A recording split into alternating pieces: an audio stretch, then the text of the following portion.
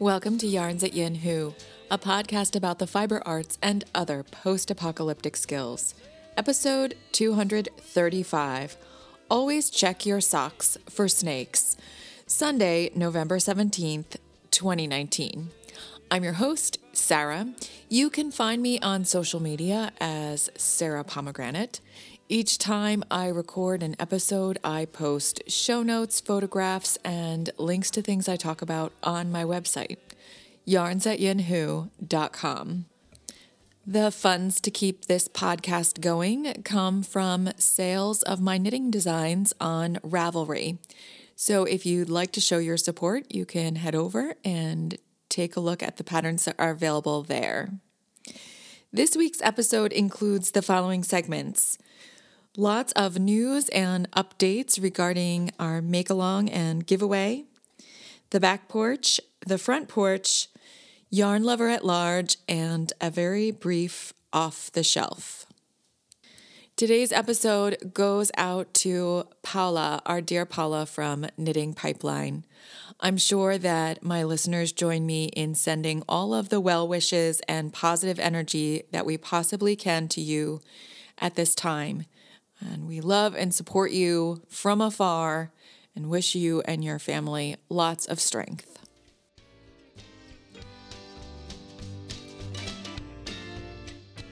It's giveaway time. Lovely and generous listener Annette, who is Read or Knit on Ravelry, offered up 3 copies of the Forest Floor socks to listeners of the podcast. The prompt to enter for the prize was to let us know what you will be reading or knitting in the upcoming weeks. And we had a really great array of contributions. I have selected 3 winners, and here they are. So Run It, who is Suzanne from Newburgh, Indiana. Suzanne posted that she has been listening to a podcast from Wool Pierogi about books and reading. And up next in her reading queue is Pie in the Sky.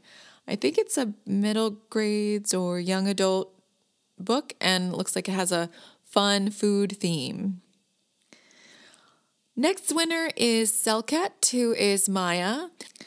Maya purchased Peace Fleece during her recent trip to Rhinebeck, and she is going to knit the Goat Herder pullover for her husband. This is a very handsome sweater, and I can't wait to see Maya's progress on it. And finally, Try Linda from Feasterville, Pennsylvania, is going to be knitting Coral Tides by Anne Beatty. Thank you so much to everyone who entered and shared your upcoming projects and reads, and congratulations to our 3 winners. I will be letting Annette know your Ravelry information, and she will gift you that pattern in the coming days.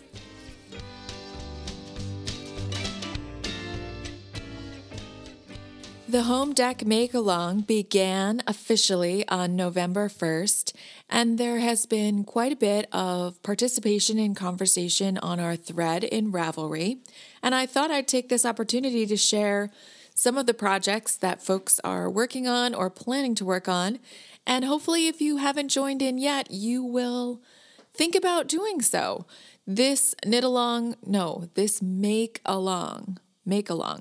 runs through the end of December. And you are invited to craft with the fiber arts, any of the fiber arts, to make something for your home or make something that could be a gift for someone else's home. And there's even a little bit of a twist on it from one of our participants that I'll tell you about in a moment. So here are some of the things that are happening right now. Out of This World has crocheted, we have not seen a photo of it yet, but she has crocheted a porch rug with 2-inch fabric scraps from a cushion project that she did, and she had lots and lots of leftover yardage since she had bought a bolt of this fabric, and I am really eager to see how that turned out because I think that's an interesting way of using up scraps. Salmon Knits is considering either a cat bed or more like a cat pillow for her cat Sydney, using Lopi leftovers since Sydney was often found lying near or on her sweater project while she was making it. And then in a later post, Jenny wrote that she is also working in collaboration with a colleague at the library where they work to crochet a garland for a quiet Zen-like study corner for students to kind of de-stress during finals time. Isn't that lovely? So I think that's like a neat take on home, like your home away from home could be something like a library. And she's working on that with a friend. Northern Flicker is deliberating, I think, whether to knit a cat bed or a cat pillow. There's been some great discussion about potential projects or patterns to use for something for cats. Studio Noodling is looking into crochet baskets, and the pattern she mentioned is by Amy. It's called the Waistcoat Basket. It's knit with really, really thick or held multiple times yarn and a smaller crochet hook so that you get like a really tight crochet stitch and a basket that really holds up. The ones in this pattern, the photographs in the pattern are absolutely gorgeous. So I look forward to seeing more of that. Mama Cat is thinking about basketry. And Old Gray Egg, it's worth heading over to this Ravelry thread to see some of Greg's projects. He's doing an amazing filet crochet window panel. I think he said it's 11 feet wide. It has a forest scene on it. It looks absolutely painstaking and exquisite to do. And the photographs of this and other finished projects that he posted are just wonderful. So take a look and consider joining us. We are using hashtag Home Dec MAL, that's HOMEDECMAL, to post photographs of our progress on Instagram. And I'd love to have you join us. For my own part, I have finished a collection of knit pumpkins by Stacy Leekfelt. These are just really adorable pumpkins knitted up in a couple different variations. She has a cable on one, and kind of once you get the hang of it, you could go off on your own a little bit in terms of your designs. I decided to use up scraps of hand-spun hand-dyed yarn that has been left over from a number of things, one of them being my Shetland dress that I knit for Rhinebeck several years ago. So I've had these scraps kind of kicking around in my stash, and they're the kind of thing that I would never discard because I spent so long spinning and then dyeing the yarn. Not all of the yarn was orange in color, so I took some liberties in terms of pumpkin coloration, holding several strands together at the same time, and then you just break off sticks and hot glue them in for the stem, and then some wonderful little, I unply pieces of yarn and then tie them around the stem to make a little bit of a leafy approximation, I guess. I don't know. These pumpkins are a lot of fun. They're currently filling up the centerpiece on my dining room table. I have a candle and some other things there, and it's sort of like a beautiful fall montage. So that has been fun to do, and I've exhausted all of that scrap yarn. So I think I'm done knitting pumpkins and moving on to mushrooms. I was gifted the Foraged pattern by Hunter Hammerson by Fernanda, who gave me a gift of a pattern for her birthday. Wasn't that nice? And I've been interested in this pattern because I've seen all the photographs on Instagram. There are a lot of shaping options, and she gives very detailed information about how to put heavy weights or even magnets into the stem if you want it to stand up. I'm not sure if these will be the standing kind of pumpkins or mushrooms, or what I will do with them, but I was thinking maybe some of them could be Christmas tree decorations. But it looks really cool the way she puts a magnet in the bottom and then you can sort of create a little mushroom terrain out of them. I don't know. And that's also a great project for scrap yarn. And I am working on a linen stitch table runner. I got this started and then didn't do much in the way of progress, but I'm using... What am I using? Let me see if I can find this real quick. I'm using some yarn from Stash. It's the Muckle Marl Aran Weight yarn from Starcroft that I purchased last year when I visited Clementine in Maine. And I haven't done anything with this beautiful marled yarn in natural colors. And I thought it would make a really cool table runner or table mat. So I started just using a linen stitch, which is nice because it lies flat and maybe misguided because it does take up a lot of yarn. And I only have one skein of this. And I'm wondering if I'll come out with something that's really suitable for a centerpiece or something that's more like a placemat. But I'm just going to go with it. It's a very rhythmic kind of stitch, and I think when things calm down a bit around here, I will get into it a little more. I'd like to finish it by the end of this make-along. Once again, the patterns that I mentioned in this segment are Knit Pumpkins by Stacy Leekfeld and Foraged by Hunter Hammerson.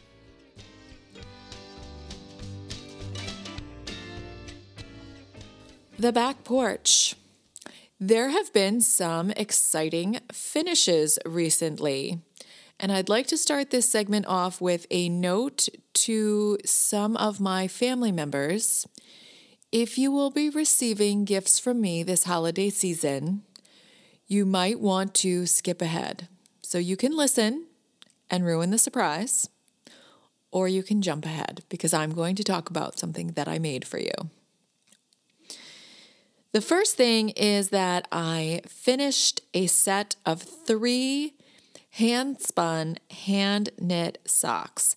This is using the 3-ply 2 ways concept of Joanna from Knit Spin Farm. I completed the spinning this summer during Tour de Fleece, and the yarn was just waiting to be knit into socks. I ended up taking quite a bit of time figuring out what gauge and what stitch count would work best, and settled on US size 1 needles and 48 stitches. The reason for this is that my sock yarn is more like a sport weight yarn, and everything else was just coming out way too big. So I alternated 3-ply, traditional 3-ply with a chain-plied 3-ply and knit 5 rounds of each throughout the sock. I made the first sock, I made a second sock, and then I weighed each of those socks and found out that I had enough yarn for 1 more sock. So I thought, why not make a 3rd sock? None of them match anyway. And making that 3rd sock really pulled this project together for me. I felt really good about using up all of the yarn. I think the quirkiness of the mismatched socks was it was amplified, and at the same time, it was sort of neutralized by having 3 of them. And I had a really fun time working on these. They are just plain stockinette socks, knit cuff down, gusset on the side of the sock, like heel flap gusset, very traditional. The only special touch I added was to put in a 1x1 rib under the arch of the foot, which is kind of a signature sock move of mine. And my mother really enjoys this because it helps the sock stay snug on her feet and sort of energize her feet over the course of the day. So it's an addition that I always like to put in socks that I make for her. And I couldn't think of a more deserving recipient for these special socks than my mom. The only thing is she will need to remember to hand wash them because they are not superwash merino nylon socks. They're a blend with bamboo, which I think will hold up very nicely, but they should not be plunked into the washing machine. And one of the socks has an especially Christmassy look because the predominant colors are reds, pinks, and greens. And then the other two socks are a little more like fall colors, lots of orangey reds and different purples. They're just so much fun. So I have photographs of the completed socks on my Ravelry page, and I thank Joanna Spring again for her inspiration and her instructions that she provided in the sock issue of Ply magazine. So if you're thinking that this is an intriguing project, I encourage you to check out the sock issue of Ply because Joanna has a really great article in there. The second gift I have finished is a woven Mobius scarf. I had intended to take a class on this, but school obligations prevented me from attending, and Hope of Hope's Favorite Things was kind enough to give me a little bit of tutoring, and Elise was kind enough to send me some of the directions for putting the warp on my loom and getting started with the weaving. So this Mobius scarf is a great pattern for scraps of yarn and incorporating different kinds of yarn. Elise suggests a Sayori type method for both the warping and the weaving so that you get different colors and textures. It's a really therapeutic kind of method of weaving. And so I assembled some hand-spun yarn and some different scraps in very muted colors and employed some fuzzy textures. And I wove about 60-some inches.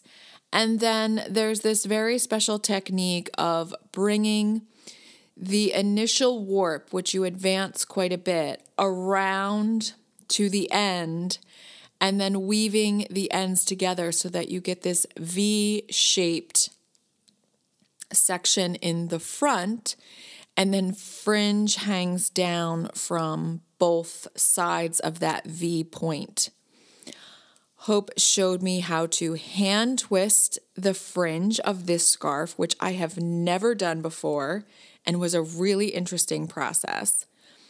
It's a teeny bit wonky where I put this together, but I think with blocking and a little steaming, it relaxed enough so that I feel confident about giving it as a gift. It's meant to be looped twice around the neck so it hangs just where you need it for some nice warmth, and you can see it beautifully inside your coat. And I'm really looking forward to giving this as a gift to my sister Laura. The last gift that I'm working on for my sister Jessica is a pair of leg warmers by her request, something that sort of goes over, like under the boot and up to the knee. And I'm using some beautiful yarn from Knit Spin Farm, some of her self-striping gourd. I'm so glad I'm a knitter. This is in her Corriedale nylon sock base, and I like it not quite as much as the Tarhi, but it's still a lot of fun to knit with. And what I really love about this gourd colorway is the color is not consistent. It has like this really subtle, muted variations throughout the stripe, and I love it. I can't remember if I maybe purchased a skein that she had marked as not consistent, because I didn't know it would be like that from the photographs, and I really, really, really love the way it's knitting up. The colors are muted. They're all based on different kinds of squashes, and knitting with the stripes is a lot of fun. So those are still in progress, and I am designing them as I go because Jessica gave me her measurements at ankle and just under her knee so that I can adjust them as I go. So that's not really the back porch, but those are 3 knitting projects, fiber projects for 3 very important people on my gift giving list. The other finished project is Ursa. I knit a second Ursa sweater. This is the cropped sweater that everybody knows about, with some half brioche detailing. It seems like it's just flattering on every figure and super fast and fun to knit. Mine was not quite so fast because I was not using the bulky yarn that was called for. I was using my Hog Island hand-spun indigo dyed yarn from a little fleece that I bought at Maryland Sheep and Wool and split with my friend Emily a few years back. And it was kind of like a homecoming. Actually, Emily brought this up the other weekend. The sheep was raised in Maryland by Lydia Chamelin. And of course, I purchased my fiber at Maryland Sheep and Wool. And then I dyed that yarn when I visited Emily last summer. We had an indigo dyeing party. And then I just ended up finishing the sweater when I was on our little retreat near Leesburg, Virginia. So it kind of had a homecoming, and I was knitting furiously on the sleeves to finish the sweater. And I really liked the way it came out. I used a worsted weight yarn, maybe a Aran weight yarn, and US size 9 needles to knit the sweater. And I just jumped up a few sizes because I was not getting the same gauge as I did on my first Ursa and just needed to add to the stitch count, essentially. And then I also needed to add rounds and rows because the fabric did not build as quickly as you would if you were knitting with a very chunky yarn that's recommended. So it took more knitting and quite a few more stitches. And I did the same as I did in my first Ursa, which is I chose to do the bust darts for a couple sizes larger than my actual size, because with a short row gauge, that fabric doesn't really build very much. So if you use the larger size, you sort of compensate for that. And let's see. In my first Ursa, I added half brioche stitch detailing on the sleeves as well, and I really like the effect of that. But I was just sort of barreling toward the finish and doing a lot of this knitting while I was chatting with my friends. So I just stayed with the stockinette stitch, did some decreases to taper the sleeve a little bit, and then bound off. And I used up most of this yarn. So I was very pleased with that. And it's a lot of fun to wear, and with the blue color, it will go with a lot of pieces in my wardrobe. I've already worn it to work over my metamorphic dress, and I think I will get a lot of use out of this, and the yarn has finally come to rest in the design it was meant for. So that feels really, really good.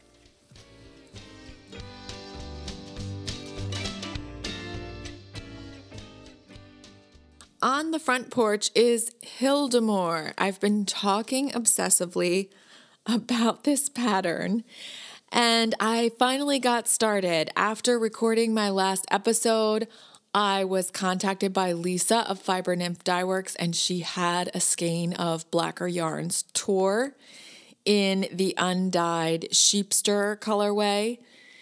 She was willing to part with it, and so I had the 3 skeins necessary to work on this design for a vest by Yuko Shimizu. What I can say categorically, having now worked on 2 patterns by Yuko Shimizu, is she builds a lot of fun and cleverness into her designs. I have knit Morning Fog, and that's when I discovered this pattern just by kind of looking for her stuff. I had so much fun knitting that. It was simple, but not boring. And that's the same thing I'm finding with this vest. There are some really cool techniques already that I've encountered for making I-cord and then blending it seamlessly into the front panel of this vest. And now I am working on a V neckline and the left shoulder of the vest. And there's just interesting, not complicated, but just clever and interesting detailing. And it's knitting up beautifully in the tour. This is a really great yarn. So if you have some in your stash and you're not using it, take a look and reconsider what you could make with this yarn because it's just really beautiful. Hildemore is a vest that's knit flat and it buttons on the side, so it's definitely a layering piece meant to be worn over other things. It has I-cord ties that go around the back. There is a deep V neckline with some garter stitch texturing. There's also texture at the shoulders. I haven't gotten to that yet. And then, most exciting of all, is that in the back, there is a section of smocking detail, which I have never done before, but it looks so interesting and fun to do. And I have seen this. I found out whose sweater I saw at Rhinebeck. She was deeply engaged in conversation. So I just sort of walked by and stared because I knew it was the Hildemore. But my friend Allison later told me that I saw Maya Skylark wearing this sweater, and I have since seen her beautiful photographs of it on Instagram and became just even more convinced that this was the thing to knit. So I hope to finish this quite soon, actually, and start reading my button box to see if I can find the perfect buttons for this sweater. Oh, it also has a charming pocket on the front. I forgot about that. I don't think Maya put one on hers. I don't think she has a pocket. But the pocket looks great, and if I have enough yarn, I will certainly be adding that detail to the sweater. Once again, this is Hildemore by Yuko Shimizu, and I'm knitting in Blacker Yarns Tour.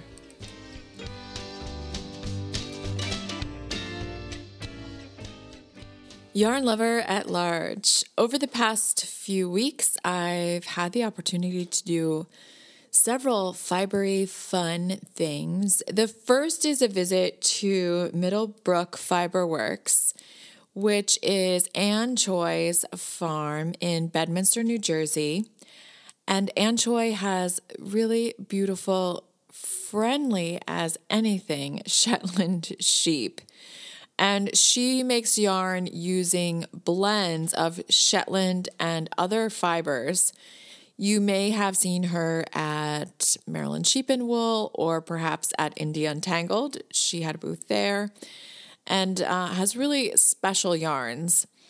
So my mom and I headed down for a day on her farm, and I thought I would be helping with some tasks like holding on to her sheep while she did some hoof cleaning and trimming, but Anne had her shearer coming very soon, and so she had some other concerns about what would happen when she separated her lambs from their moms. And she's also had some challenges recently with a predator on her property. So we helped her with a gate for one of her sheds for the sheep. And it was a beautiful, blustery day. We got in lots of Shetland scratches and kisses. My favorite of her sheep is a sheep named Moon, who kept coming over and imploring me with her eyes to give a little scratch under the chin. So we had a lot of fun. Anne fed us well, and we really enjoyed ourselves on the farm. And I would like to promote an event. Anne is involved in the New Jersey Fiber Shed program and is working tirelessly to promote it. They're having a Fiber Shed farm market on December 1st from 10 to 4 at her farm. I will provide links for additional information, and you should follow Ann Choi on Instagram because she will be posting more information about that coming up. There is also a member reception for New Jersey Fiber Shed members from 5 to 6 that evening, followed by a seminar on biosecurity from 6 to 8. And pre-registration for that needs to happen now. So if you are keeping flocks in New Jersey and you would like access to this seminar and information, you should definitely follow the contact information and sign yourself up so that you can participate.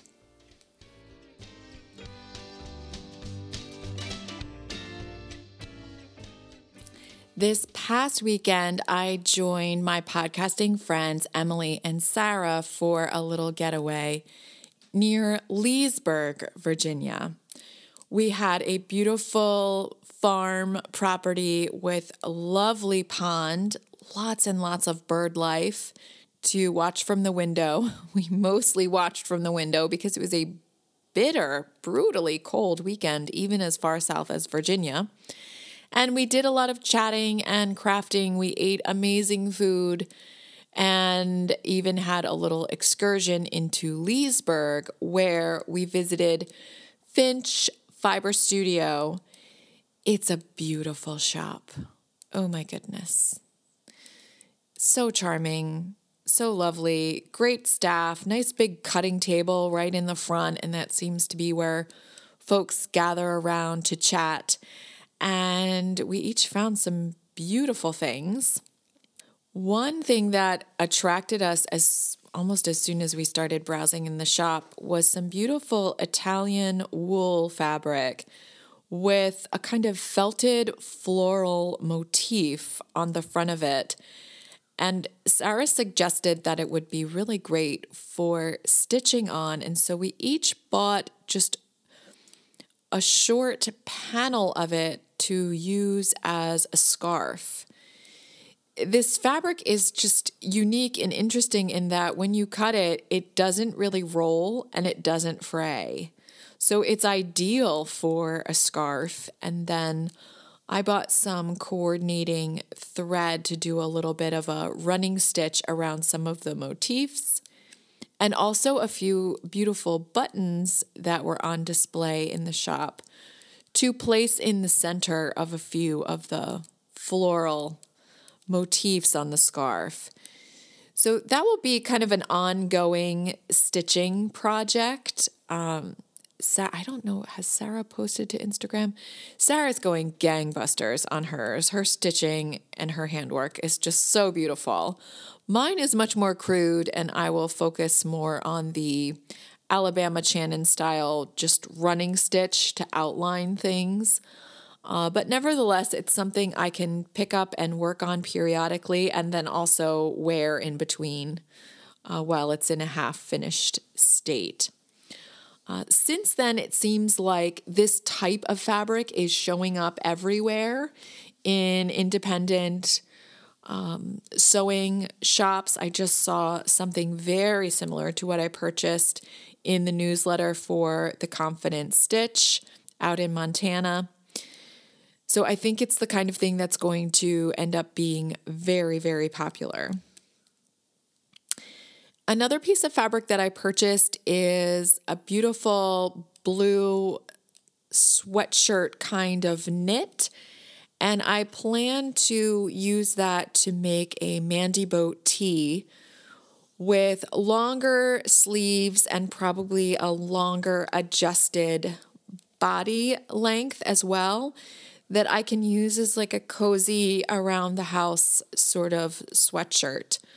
I have a few of these commercially made type garments that are old and starting to wear thin and fall apart. And so I need to start replacing these things in my wardrobe with handmade things. And this will be the perfect quick project. I think I'm going to save it for my first snow day and use that as a cozy snow day project. So that fabric is just kind of waiting in the wings. We went from there to enjoy a really nice lunch at the wine kitchen and a little bit of shopping around town, a beautiful drive through some Virginia countryside, a stop at a brewery, and then we spent a day cozied up in the Airbnb we rented, and Emily was so generous as to lead Sarah and I through the beginning steps of jeans making. If you've been listening to this podcast for a while, you may recall that when I first received my sewing machine as a Christmas gift, I had kind of a 5-year plan for a mostly handmade wardrobe. And the pinnacle of that making was jeans making, to my mind, that I thought I would approach in year 5. I think it's been about 7 years, and I have yet to tackle jeans making. I thought I would also make trousers, haven't. I did have some success with Cal Patch's pants, self-drafted pants pattern. But that is super simple with an elastic waist. It doesn't have a fly or, any of those details of typical trousers or jeans.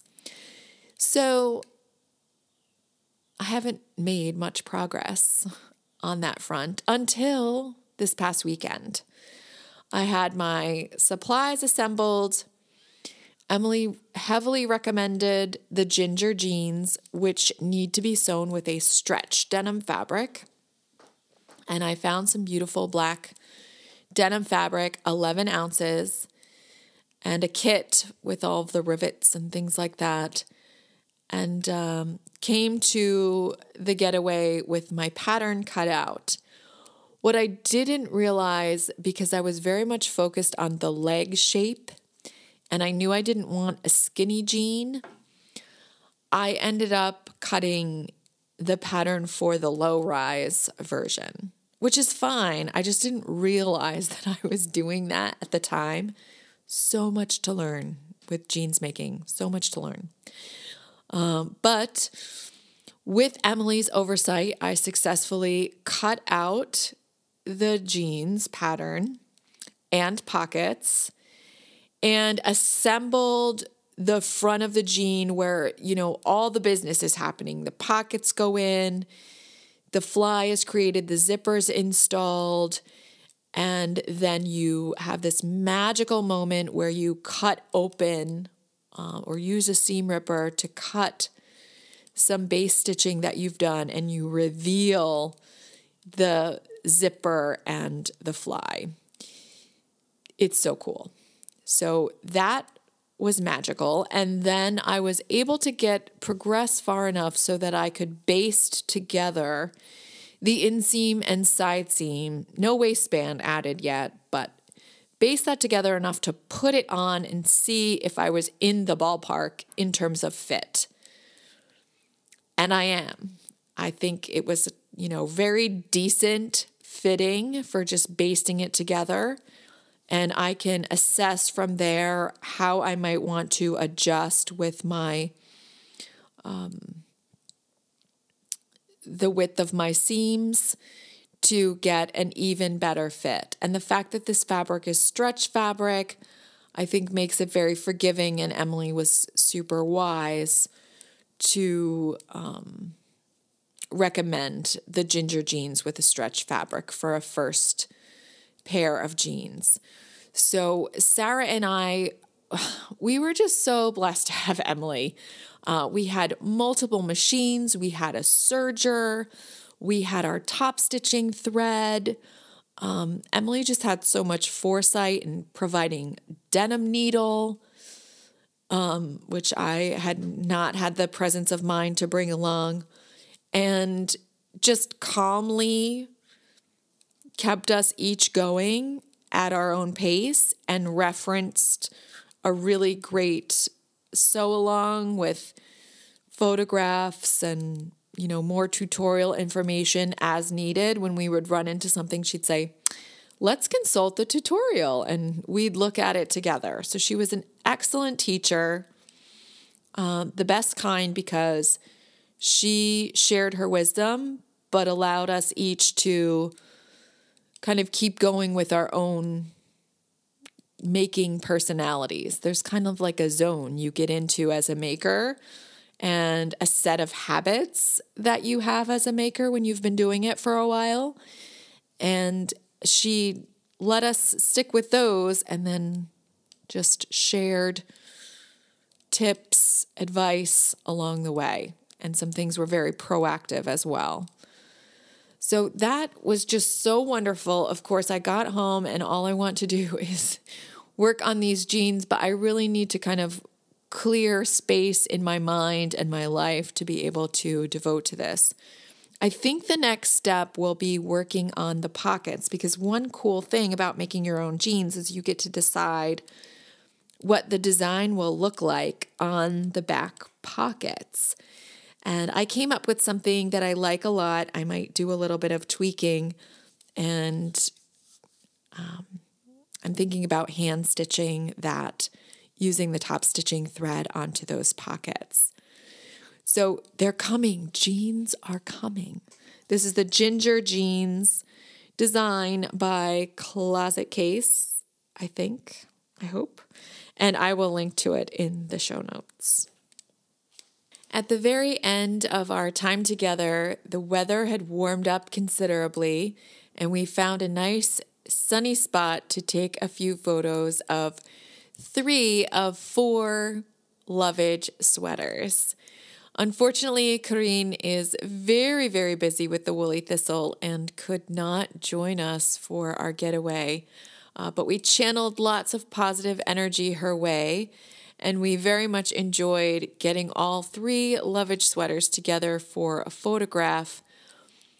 I know that YAYH represents more of a knitting challenge and feeling of success in terms of design, but Lovage really has my heart in terms of Marie Wallen's designs.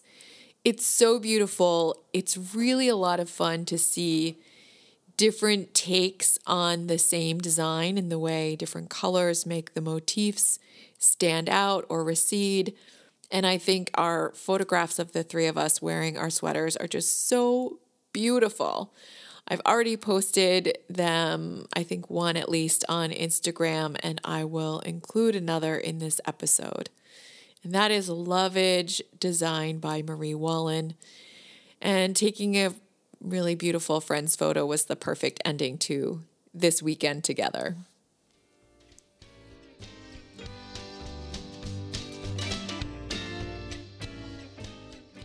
For Off the Shelf, I'm going to share a What We Thought card that came with the little taste of Pinot Noir I ordered at the Wine Kitchen in Leesburg, Virginia.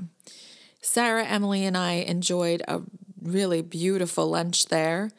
They have an amazing selection of wines, and each glass or taste that you order comes with a What We Thought description. In my mind, it reads like poetry, and I thought you would really enjoy this. So this is Eola Hills Pinot Noir from Rick Reel, Oregon, 2016. and here's what the wine kitchen thinks. Like a snake in a cashmere sock, a wine of plush, decadent outer layers of peach and fresh strawberry with a muscled interior vanilla and biting acidity. The softness of flowers and sweetness of just picked fruit cover the wine's writhing flavors of cranberry and a hint of dark chocolate pulsing with energy. Warm exterior flavors and a cold heart of dark red fruit are almost deadly in their fiendish combination. A finish that snaps back with fangs dripping with acidity and freshness. 2 cardinal rules. Always check your sock for snakes and always drink Pinot Noir. Thanks for listening. I hope you have a wonderful, wonderful week full of the crafting you enjoy. Talk to you next time. Bye.